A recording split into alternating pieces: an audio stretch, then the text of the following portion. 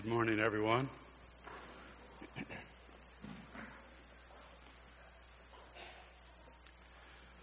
Like many of you, we had family with us for the holiday. Our 5-year-old grandson is in his ninja phase. He wants to karate kick everything in the house. Our 18-month-old granddaughter was fascinated with the nativity scene. I'm happy to report that she found Jesus many times.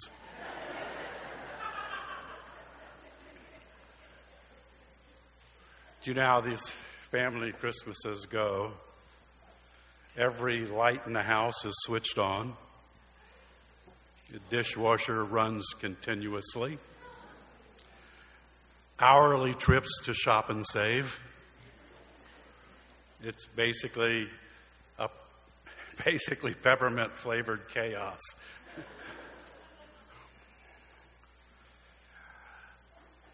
And I think about that and I read these words, "'Twas the night before Christmas, and all through the house. Not a creature was stirring, not even a mouse." Those are wonderful, well-loved words, but they don't reflect any experience that I've ever had regarding Christmas. Oh, perhaps I could buy it the night before Christmas. But what about the day after? You know, when the echoes of Silent Night give way to the shriek in pain of someone who has just stepped barefoot on a Lego. And those visions of sugar plums dancing in the heads of sleeping children are replaced by wide-awake kids jacked up on sugar, arguing who gets to play with the empty boxes. And your fond hopes of finally some peace on earth have been thwarted by the dreaded discovery of some assembly required or batteries not included. Honestly, as much as I enjoy this season, I'm telling you that sometimes after Christmas is a bit of a nightmare. But however nightmarish our holiday experiences may be, it would be nothing compared to what Joseph, Mary, and their newborn son endured in the days following that first Christmas. And it is that story which is the gospel reading for the first Sunday after Christmas. A choice which I admit at first glance seems a bit curious, if not downright inappropriate. I mean, here we are on the 5th day of Christmas, but don't be looking for 5 golden rings. The church rather would have us ponder a middle-of-the-night escape from terror, the slaughter of innocent children, and a forced exile into the Galilean boondocks. What's up with that? Your kind of disturbed mind wants to ruin the merrymaking of millions by telling us a story like that. Actually, on one level, it is a story we know all too well. You'd virtually have to have been hiding in a cave not to know that ours is a world where families can quickly turn into refugees seeking asylum. And innocent children are victimized almost daily by those whose lust for power is their only concern. It's the sort of thing you might read on the front page of any newspaper. The sad truth is that this story, shocking as it may be, is not some literary outlier at all. It is rather a poignant reminder of why Christmas is ultimately about a Savior and not just a warm, sentimental story about stars and shepherds and a manger. There's no arguing that the traditional Christmas story provides us with an inviting and wonderful rationale for our celebrations. A special baby is born in humble circumstances with a strong hint of the miraculous in the air, serenaded by angelic choirs, visited and worshipped by far-flung royalty. It's a snapshot of virtually every nativity scene ever. But what happens when you venture beyond the manger? What lies behind the traditional Christmas creche that makes this story a whole lot more complicated than it seems at first glance? That's what this text does. It intrudes itself into our nice, manageable nativity scene and complicates the way we think about Christmas. In this text, Matthew is really telling two stories. Obviously, he's telling us the story of this nondescript peasant family destined to arguably become humankind's preeminent family. But because his readers are Jewish, Matthew also tells the story of the coming of Israel's long-awaited son of David, the Messiah.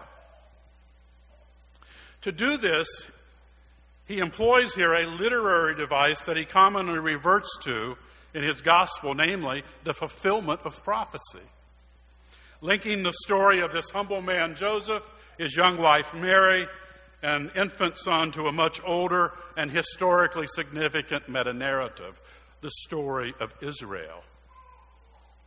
The merging of these two stories will usher in the climactic chapter in the redemption of the world. The opening scene of our text takes place after the wise men have returned home, leaving a ruthless king named Herod to stew over the occasion of their visit. Herod had been named king of the Jews by the Romans in 40 BC. The Magi stopped off at Herod's palace asking directions and told him that they had come from afar to worship him who is born, quote, King of the Jews. Now, it's not likely that those words put Herod into the Christmas spirit. Herod is thought to have suffered greatly from numerous physical afflictions, the likes of which are not likely to give one a positive outlook on life. And beyond this, he appears to have been certifiably paranoid. He had a wife whom he dearly loved and two of his sons executed. He was deeply unsettled by the Magi's words, and rightly so. Frederick Bruner notes that up to the point of the Magi's visit, Matthew always refers to King Herod. But following the Magi worshiping the child, Herod is never again called king. Matthew understands that there is a new king. But let us not kid ourselves about any modern notion of the peaceful transfer of power. This child is in grave danger, and God warns Joseph in a dream to flee to protect the child. So the family flees to Egypt. In his commentary on this text, Matthew Henry wrote that this is not the first Joseph who was driven from Canaan to Egypt by the anger of his brethren. And that is no coincidence. As in other places in Matthew's gospel, Jesus here retraces, as it were, the life of ancient Israel. Jesus goes from the promised land to the classic land of escape, Egypt, just like all the patriarchs had done before him. This flight into Egypt is the analog into Egypt by Jacob and his sons, saving the covenant people from famine. And just like the infant Moses and Pharaoh, a wicked king seeks the life of this newborn child of Bethlehem. But the key analog here is the Exodus itself, which is the setting of the prophet Hosea's words, "Out of Egypt I have called my son." When Hosea wrote that, he meant Israel. When Isaiah writes it, he means Jesus. This is Matthew's way of saying, look, here is the new Israel. Matthew teaches us that the new and the final exodus from slavery will be accomplished by a new Moses. And what we see in this text is both the very real vulnerability along with the utter necessity of this child. He is in danger of being killed by the forces of evil, while at the same time fulfilling the hopes and the destiny of his ancestral family. Israel was chosen by God to be the means through which the entire world would be blessed. And now, in the birth and the divine protection of the promised Son of David, Israel's redemptive mission to the world will at last be accomplished. The focus here on God's protection of this child is unmistakable. It's very clear that Herod wanted to kill him. This is brutally borne out in verses 16 to 18, a passage often referred to as the slaughter of the innocents. Chapter 2 of Matthew opens with this beautiful story of the Magi finding the Christ child and worshiping him as a kind of subtle hint that he will be the Savior of the entire world. But then the text pivots immediately to this bone-chilling account of a murderous, paranoid monarch whose lust for preserving his own power knows no boundaries. Realizing that he has been duped by the Magi, Herod lashes out in vengeful anger and orders the murder of all male children in Bethlehem, ages 2 years and younger. Bethlehem was a small town, perhaps 300 to 1,000 people. So approximately a dozen or so children would likely have been massacred. And while we find that abhorrent, in the days of Herod, that was hardly a noteworthy atrocity compared with other acts committed by this madman. To use the language of today, to Herod, those children were nothing more than collateral damage. Now, the question we have is, why does Matthew report this? Why is this part of his gospel, his good news? Do we really need this gruesome story to properly celebrate Christmas? What in the world did innocent children and innocent mothers of those children have to do with peace on earth, goodwill to men? Did God just take a day off in the aftermath of his son's birth? But Matthew hears the voice of the prophet Jeremiah. And Jeremiah hears, in turn, a voice crying in a place called Ramah. Ramah was the place where 6th century Jews were rounded up to be deported to Babylon. Jeremiah hears the wailing of Rachel, the prototypical Jewish mother, weeping for her children who are being taken from the promised land to be scattered and enslaved and in many cases never heard from again. I've visited enough hospitals and officiated enough funerals to tell you plainly that the sound of a mother weeping for a lost child is as bad as it gets.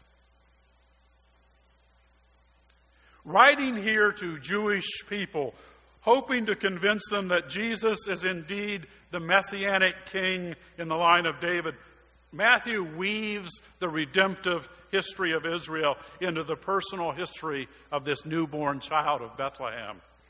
And he cites these Old Testament texts claiming that in what has happened with this child, these texts find their fulfillment. Literally, they are filled full of meaning. Jeremiah 31:15 is the verse Matthew quotes here, and it depicts the mourning at the prospect of exile. Rachel is heard crying out in her tomb because her children, her descendants, are no more. But go and read the entire 31st chapter of Jeremiah. This 15th verse occurs in a setting of hope. It is good news. Despite the tears, God says there in Jeremiah 31 that even though the present circumstances appear to be an unmitigated tragedy, these exiles will return. The tears will be replaced by joy and dancing. Matthew faithfully reports the truth about Herod's madness, but he says that despite the tears of these Bethlehem mothers, there's hope. Because Messiah has escaped. He has escaped Herod, and he will return, and he will ultimately reign. There may be tears in the present, but the future is one in which such tears will be completely out of place and unnecessary. Because God will act to redeem his captive people, and all of the sorrows of the present shall be redeemed by the glorious future brought about by this God who acts redemptively in the gift of his Son. I've come to view this story as one that powerfully reminds us of the cold, hard truth that redeeming a rebellious world is a costly and risky venture. As I often told students, if salvation were an easy thing, do you think it would have required the death of God's Son? How do you recapture enemy-occupied territory without casualties? This past June, we marked the 75th anniversary of D-Day, the invasion of Europe. Invasions, as you know, are costly ventures. They are occasions of great sacrifice. If you can look upon row of crosses on the beaches above Normandy and grasp that this invasion evoked a powerful and deadly response from the enemy that required that kind of sacrifice. If you can see that, can we not begin then to understand the cost, the sacrifices that would inevitably be encountered to redeem a lost world and reconcile it to its Creator? More than one writer has suggested that these innocent children of Bethlehem are the first martyrs. They will not be the last. The final redemption of humankind is the most costly endeavor ever taken. I think it's instructive to consider how the early church so quickly came to view the Jesus event in the light of Psalm 2 that was read earlier in the service. Why do the nations rage? Why do they conspire? Why do the peoples plot in vain? The kings of the earth take their stand, and the rulers gather against the Lord, against his anointed one. Let us break their chains, they say, and throw off their fetters. The one enthroned in heaven laughs. The Lord scoffs at them. Then he rebukes them in his anger and terrifies them in his wrath, saying, I have installed my king on Zion, my holy hill. Psalm 2 is a promise of God's sovereign control of history. God's plans will not be deterred by the rebellious plots of earthly leaders. So Matthew is telling his readers simply, this is a done deal. All the Herods of the world, and Lord knows there are a bunch of them out there, none of them can stop it now. There may be sorrow, there may be casualties, there may be tragedy, but the end has already been determined. The days of sorrow are numbered. As one writer put it, sin and evil have on them a divinely ordered expiration date. As the Apostle John might have put it, Jesus was spared from Herod's twisted anger because, quote, his hour had not yet come. Jesus' birth into the world was not going to be ended by the angry ravings of a psychotic puppet king.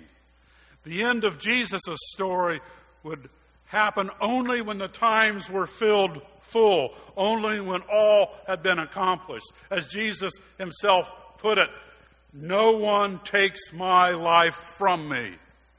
I lay it down of my own accord.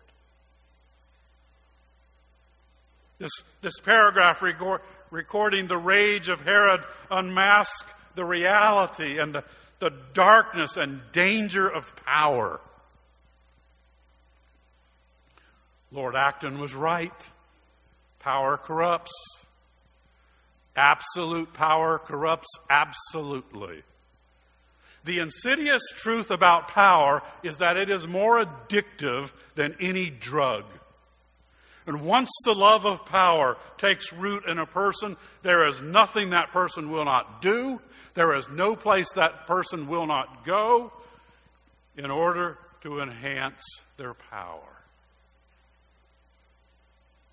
It is no coincidence that Paul's primary way of identifying the forces of evil is to use the phrase principalities and powers. Let me just suggest that all of us Latter-day Christians would do well to remember the dark side of power. When we try to interpret the issues and the political posturings that confront us in these complicated times. My sense is that most of the ongoing gridlock behind what we call our national government these days is at its heart a life and death struggle for power. Let us beware. We live in a world filled with Herods. And whether they express their power politically or through armies or through corporate control of the marketplace, we must never ever forget that we are Christians. Our symbol is not a flag, not a gun, not a dollar sign. Our symbol is a cross. Now, Matthew tells us almost matter-of-factly in the final verses of this text that this child returns to his home country not as a triumphant king. That's going to come much, much later. He returns to be, for the time being, consigned to a backwater town called Nazareth.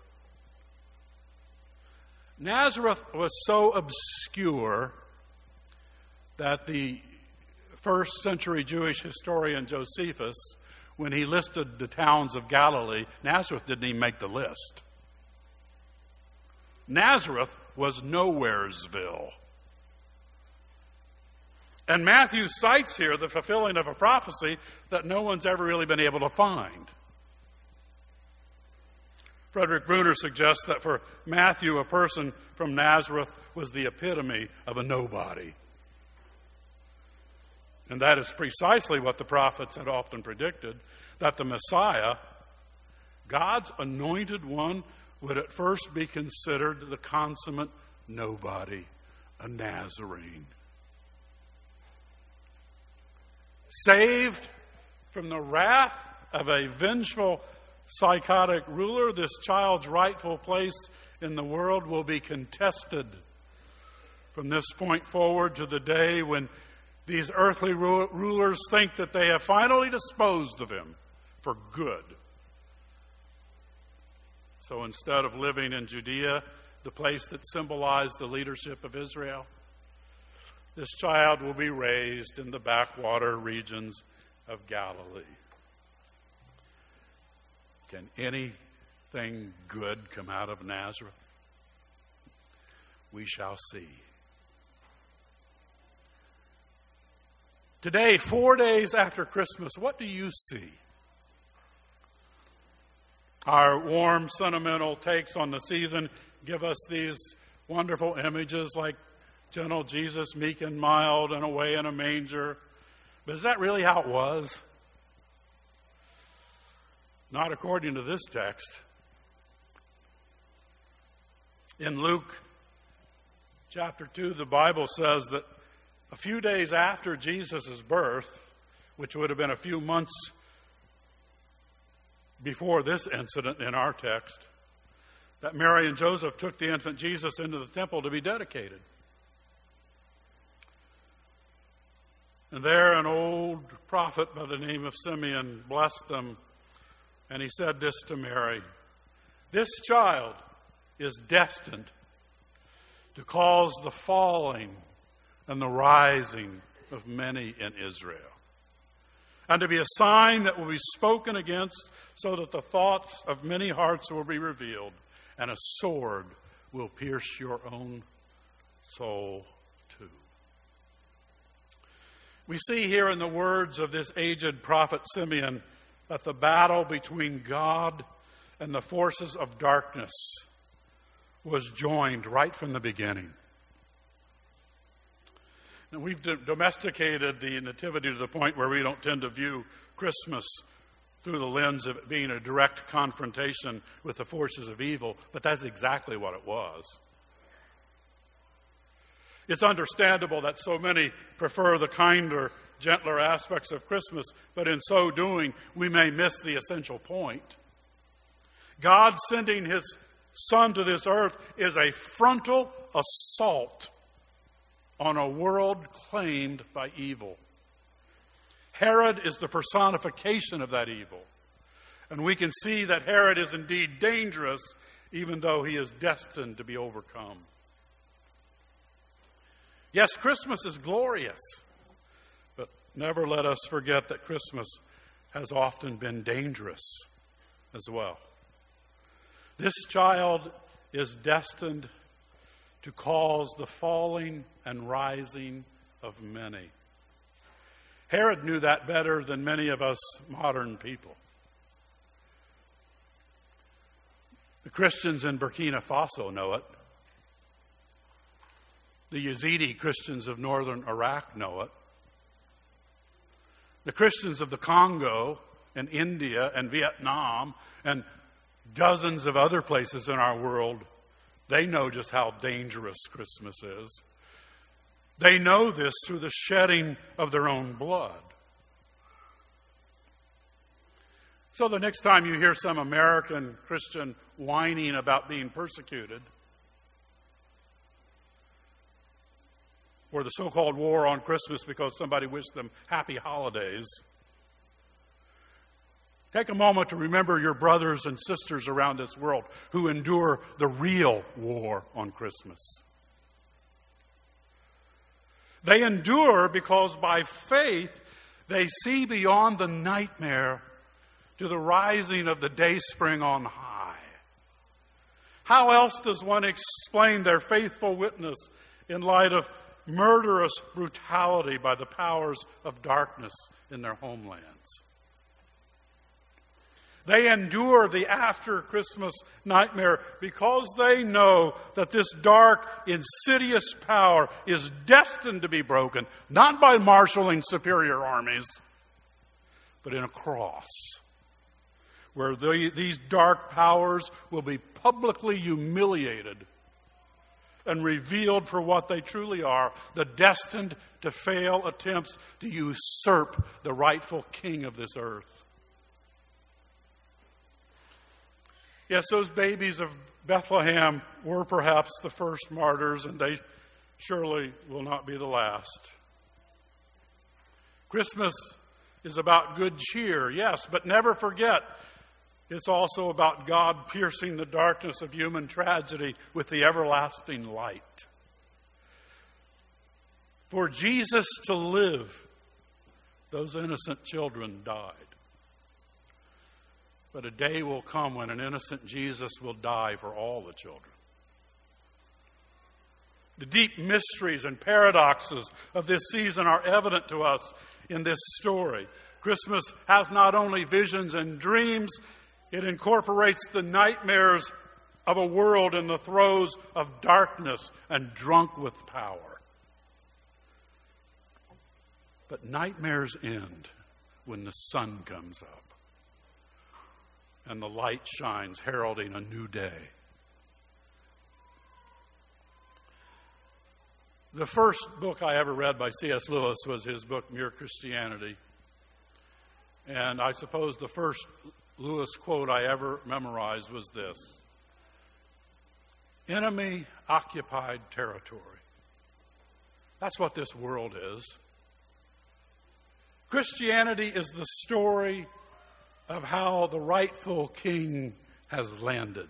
You might say landed in disguise, and is calling all of us to take part in a great campaign of sabotage. I don't know about you, but I'm tired of the Herods of this world and the nightmares they inflict on the poor and the innocent. I'm quite ready for the real king to be in charge. So you can count me in on this sabotage thing. Even so, come Lord Jesus. Amen. Let's pray.